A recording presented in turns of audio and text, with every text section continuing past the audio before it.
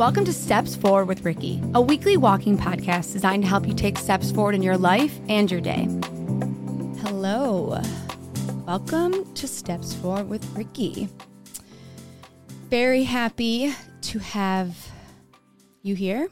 Hopefully you're walking. If you're new here, this is a thing. We walk as we listen. We put one foot in front of the other, and that's just what we do. So if you're sitting, it's a good time to stand up, put your shoes on, and get outside or go on the treadmill, walk around in the mall, go to Target. I don't really care what you do as long as you are moving your feet. Also, episode 10. So I want to say something about this. Episode 10 might not feel like a lot of episodes for a podcast, or maybe if you think about something in your life that you've done 10 times in a row, or maybe you've created 10 pieces of content, or you've gone to your therapist 10 times, and this might seem like a small number. I'm going to let you know that it's not. We should celebrate this number. I'll celebrate it for myself. You can celebrate it for yourself. Maybe it's 5 times for you, 3 times for you, 3 days in a row, 5 days in a row that you've done something positive and consistent. However many days it is for you. For me, it happens to be the 10th episode, so it's day 10 for me. And I'm super proud of that because that's consistency. And it's not fucking easy to be consistent, to show up every week, to record, sometimes twice a week, to, put together these videos and this marketing and all the stuff that you have to do that goes into creating a brand and a podcast and putting yourself out there. I'm grateful to do it, and I have help, but it's not always easy. The thing about consistency and just being consistent, there are weeks where I really honestly don't want to be here. Sure, there are weeks where you don't want to go to your therapist, you don't want to write that piece of content, or you don't want to put that video out there. You do want to have a drink, or you do want to get high. And it doesn't have to be a perfect journey for you to be consistent. So I'm very proud of myself, and I hope that you're proud of yourself. Even if you're only 2 days of consistency in your life with something, be fucking proud of yourself, because 2 is better than 1, and 1 is better than 0. And I'm going with that. So I'm grateful to be here. I'm even more grateful for you. I have gotten so many messages in the last week, and it's so humbling. It's not that kind of thing where I'm like, oh, this is amazing. I'm just like, wow, I'm so fucking grateful. I count my blessings every single day because this was just an idea that I had to do a podcast. And the reason I had this idea, and it wasn't out of desperation, and it wasn't to make money, it was because it felt aligned. And I wanted to use a gift that I had, which is communication, being able to communicate with people. What are your gifts? What aren't you doing that you're good at? Even if it doesn't make you money right now, does it bring you joy? Does it make you feel good? Does it make others feel good? Because if it does, you should do it. And then you'll have 1 day and 2 days and 3 days and 4 days. And then you'll have 10 days in, or 10 episodes in, or 10 pieces of content in. And you'll be like, wow, I'm so fucking proud of myself. I have such a potty mouth. I honestly realized it when I started this podcast, but maybe you're into it. Tony Robbins swears all the time, and he says that it provokes emotion. So there you go. Fuck it. Anyways, all right. Oh, also really quickly, you might already be on your walk, but you need to always bring water on your walk. That's an important thing. And I get really anxious when people don't drink enough water. So please walk with your water. Okay. Anyways, this is a ridiculous intro. Episode 10. I thought this would be a really good time to talk about the most painful event of my life. The one that has required me to take steps forward, the one that ultimately is connected to everything that I do in my life and everything that I will do, and it's the loss of my mom. I haven't talked about it too much because I really wanted to broaden my topics, and I talked about loss a lot in my life, especially when I was a life coach and I was doing Break the Weight, and I kind of got burnt out from it. But I'm ready to go over and to talk about this stuff because I think a lot of my listeners have lost someone in their life. I think that's the kind of people that are into this sort of stuff. They've lost something. They've lost a piece of their self. And loss to me is not just death.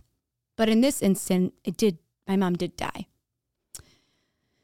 I was 8 years old when she was diagnosed with cancer. I got home from tennis. Isn't it funny how you remember certain things?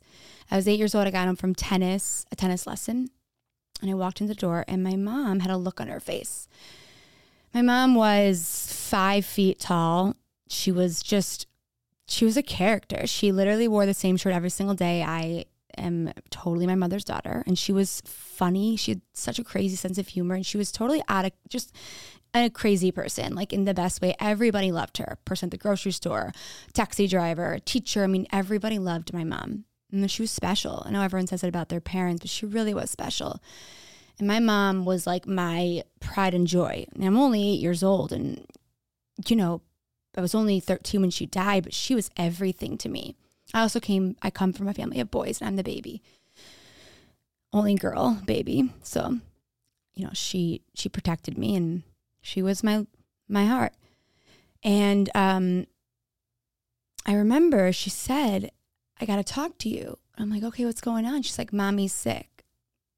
I'm like, what's wrong? Do you need to rest? I remember being like, do you need to rest? She's like, no, Mommy has something wrong with her and, I'm going to get a little sick. I have to go away for a little bit and it's going to be okay. But, I might lose my hair. And I was like, I don't understand. And she's like, it's okay. Don't worry about it. Mommy's going to be okay. I'm like, well, why are we talking in third person here?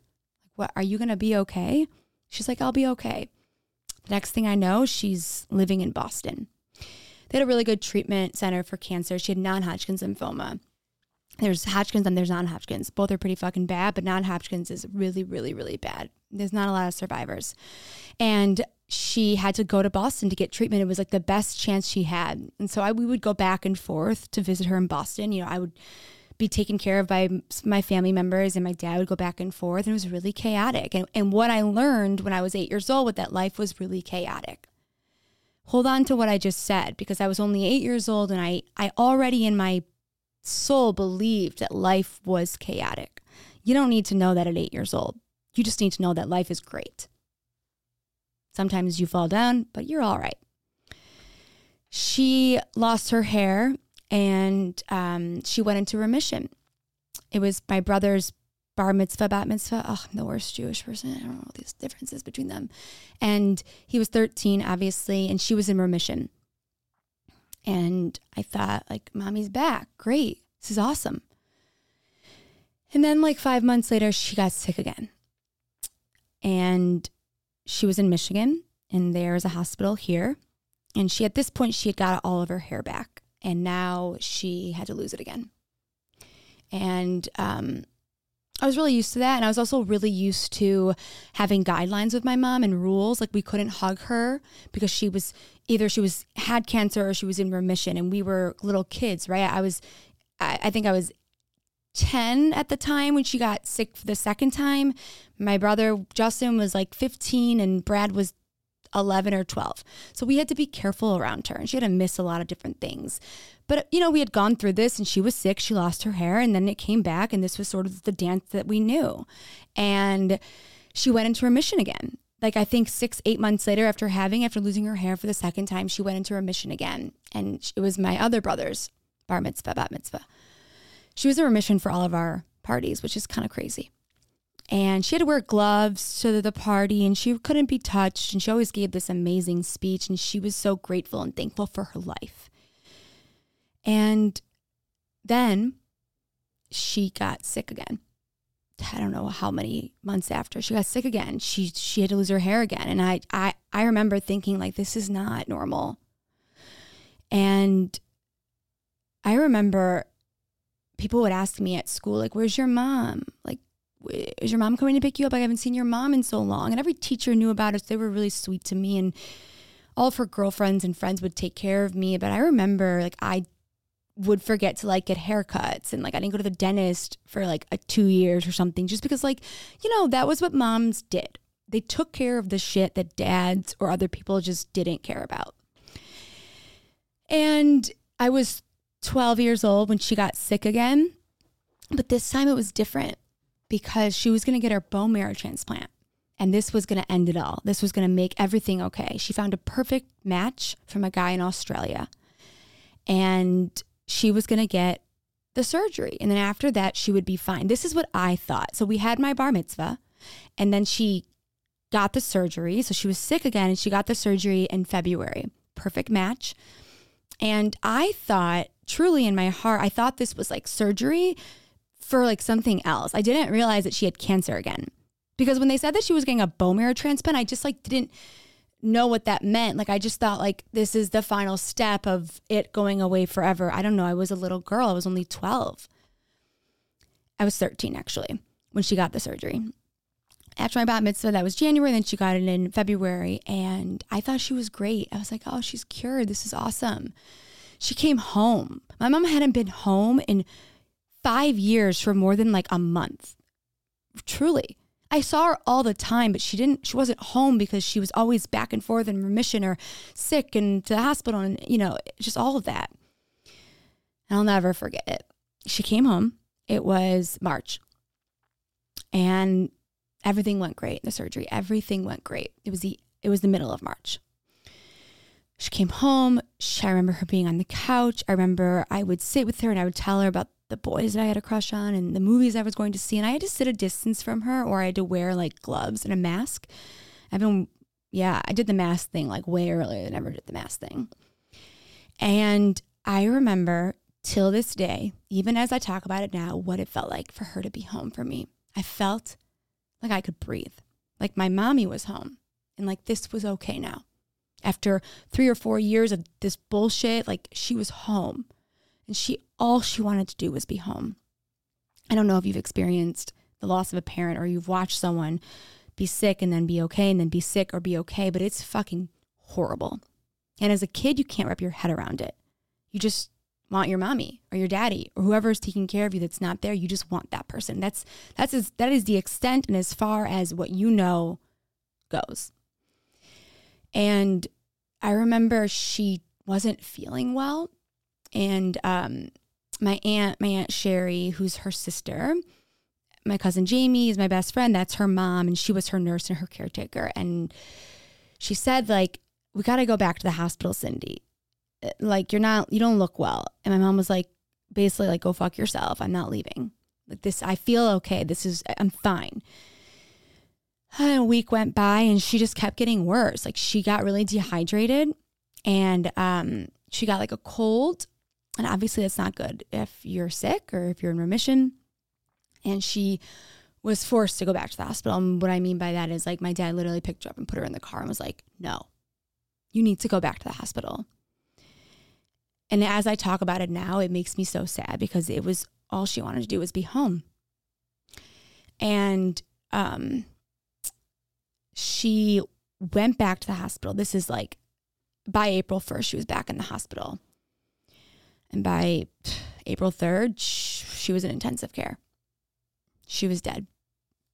As far as I knew, she was dead in the sense of like my mom was never coming home again. She wasn't dead yet physically, but she was dying. And I didn't know that like totally yet. I just knew like my mom wasn't in my house anymore. My house that felt like a home wasn't anymore. And then it was April 12th. And after a week in the hospital, I hadn't seen her yet. She was not doing well. And my dad came home. Wait for this one. My dad's delivery on everything is just like, we might have to work on it. It's one of his worst qualities. He has a lot of great qualities. Delivery on things is not his best. And he comes home and there's like a lot of family at my house.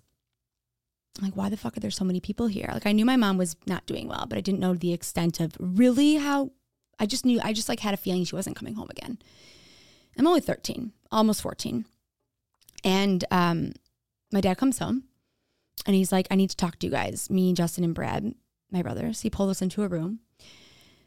He goes, she's not dead yet. I'm like, excuse me? And I didn't even listen to what he said. I ran upstairs to my room. I took everything that I ever could take that was breakable and I threw it everywhere. I broke every single thing in my room. I wanted the room to feel the way I felt. Shattered, broken, destroyed.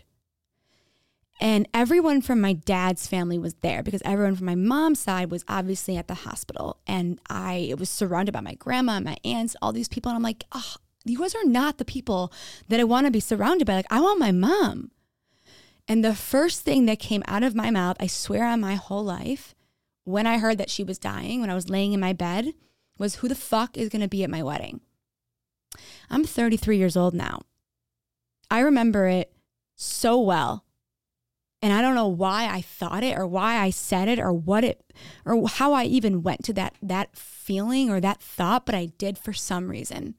I think it's because when we're young, we like think about our wedding as little girls maybe, and like our mommies love it and they want to do all that stuff with us. Like, I don't know if that was the train of thought or just because like I had an internal feeling of like, that will be the worst thing for me is that she can't be at my wedding. She can't celebrate me because she's dead. I don't know if you can relate to that. Hopefully you're not crying too much on your walk. People might think you're crazy. So get it together, all right? Anyways, he was like, you have to go say bye to her. She's not doing well and she's only going to get worse. And she doesn't want you guys to see her, dying. And so you need to go to the hospital today and say bye to her. So I did. We did. Individually, I remember walking down the white hall and just the nurses were staring at me because they all knew my mom and they all loved her. But they were looking at me like, damn, poor girl. Fuck. Cindy's not going to make it. And she has to go say bye to her mom. Like, they felt bad for me. I didn't want people to feel bad. I already fucking felt bad. Don't feel bad for me. I'm a little girl. I didn't know what it meant. I just opened the door to my mom's room and I walked in there. And she was hooked up to all these machines and she couldn't open her left eye. And she was so weak. And I sat down next to her and she squeezed my hand 3 times, which meant I love you. That was our thing. And she was crying out of her right eye. Her right eye. And I started telling her about my day because I wanted to normalize the situation. I didn't know. I for whatever reason, I just was like, this is not it. I'm going to make it as normal as possible. And then I was like, no, this is it. And I told her I loved her. And I would fight the way she fought. And I would live the way she lived. And she could go. I felt in that moment like I was her mom. Being like, you can go now. And sorry, it's just, I walked out of the room. I always say, like, I didn't just lose my mom. I lost me. When I walked out of that room, I just, like, I lost a piece of me. And we're going to take, like, a 5-second break here. Hold on, let me get my shit together. I didn't think that I'd be crying, so there's that. I really spent, and I still do, truly, trying to get that back. Trying to find the peace that I left in that room that day. And I'm not telling you this story because I don't want you to think that it doesn't get better, because it does. It really does. But it lives within you. The pain and the loss and the grief that you feel when you lose someone you love at any age, but especially as a child. It fucked me up. It just, honestly, it did. It really fucked my life up without even knowing it. Like the eating disorders and the trauma and the lack of confidence and the addiction and all the shit that I've talked about on the podcast. Like, where do you think it comes from? It comes from that. Everything has a source. And I spent a really long time not understanding my pain. Really until this year, truly. In a different way, because I think like, hold on, I gotta take a sip of water, guys. You can take a sip. This is like a water break, okay? We're gonna take a water break.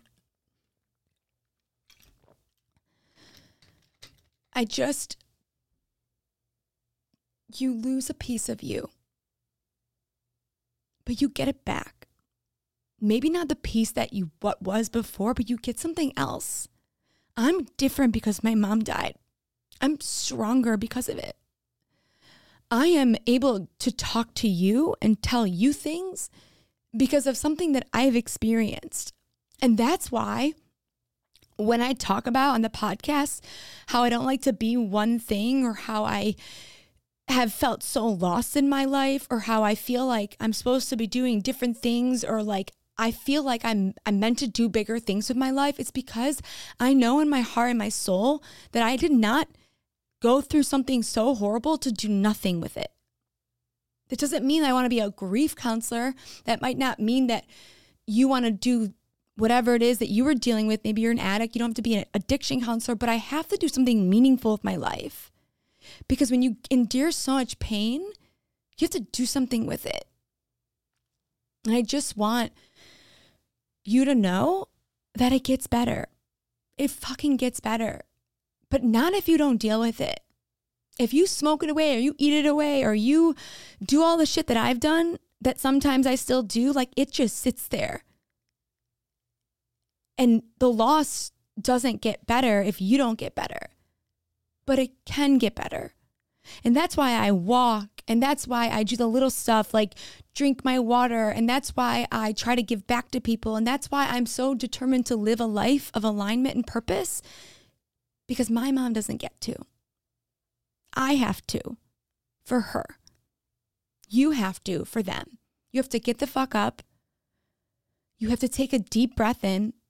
Even if you cry in the morning, you got to figure it out to make it through the afternoon, because you will not always be in this place. And I'm sad and I'm crying about it as I talk about it, because I feel so sad for that little girl. I really do. Till this day, I'm trying my best to have a better relationship with her, the inner child of me, and tell her and love her the way my mom would. This is what my journey is about, like figuring out how to love myself the way my mom loved me. And it's a journey. And you're not alone in it. If it's a parent for you, or maybe it's right now, it's a grandparent or a friend, or maybe it's just a loss of a relationship or a job. God, loss is fucking painful. But sometimes when you lose yourself, you find yourself. And I hope that you know that it's not always going to be so horrible. I swear on my whole life. But you have to take small actions, and you have to believe that your pain is your purpose. And in some ways, it's your gift. And you have to unwrap the lessons. So I lost my mom. She died. She died, and part of me died too. But the part of me that didn't die is right here. And I'm here, and I'm talking, and I walk, and I take my steps forward, and I don't have it all figured out. You don't have it all figured out, but I'm here, and I'm determined to figure it out. Even when it hurts. Because I really, in my heart, believe that we can take steps forward. And you might not feel like you can take one right now, but I promise that you can. So thanks for listening to me cry. I'm going to book 25 therapist appointments after this. And thank you for walking with me. And just thanks for being here. You don't know how much this means to me, as maybe as much as it means to you. And I love you, and I'm with you. And I hope you had a beautiful walk, and reach out if this resonates, share it with somebody. And we are not alone. We can always take steps forward.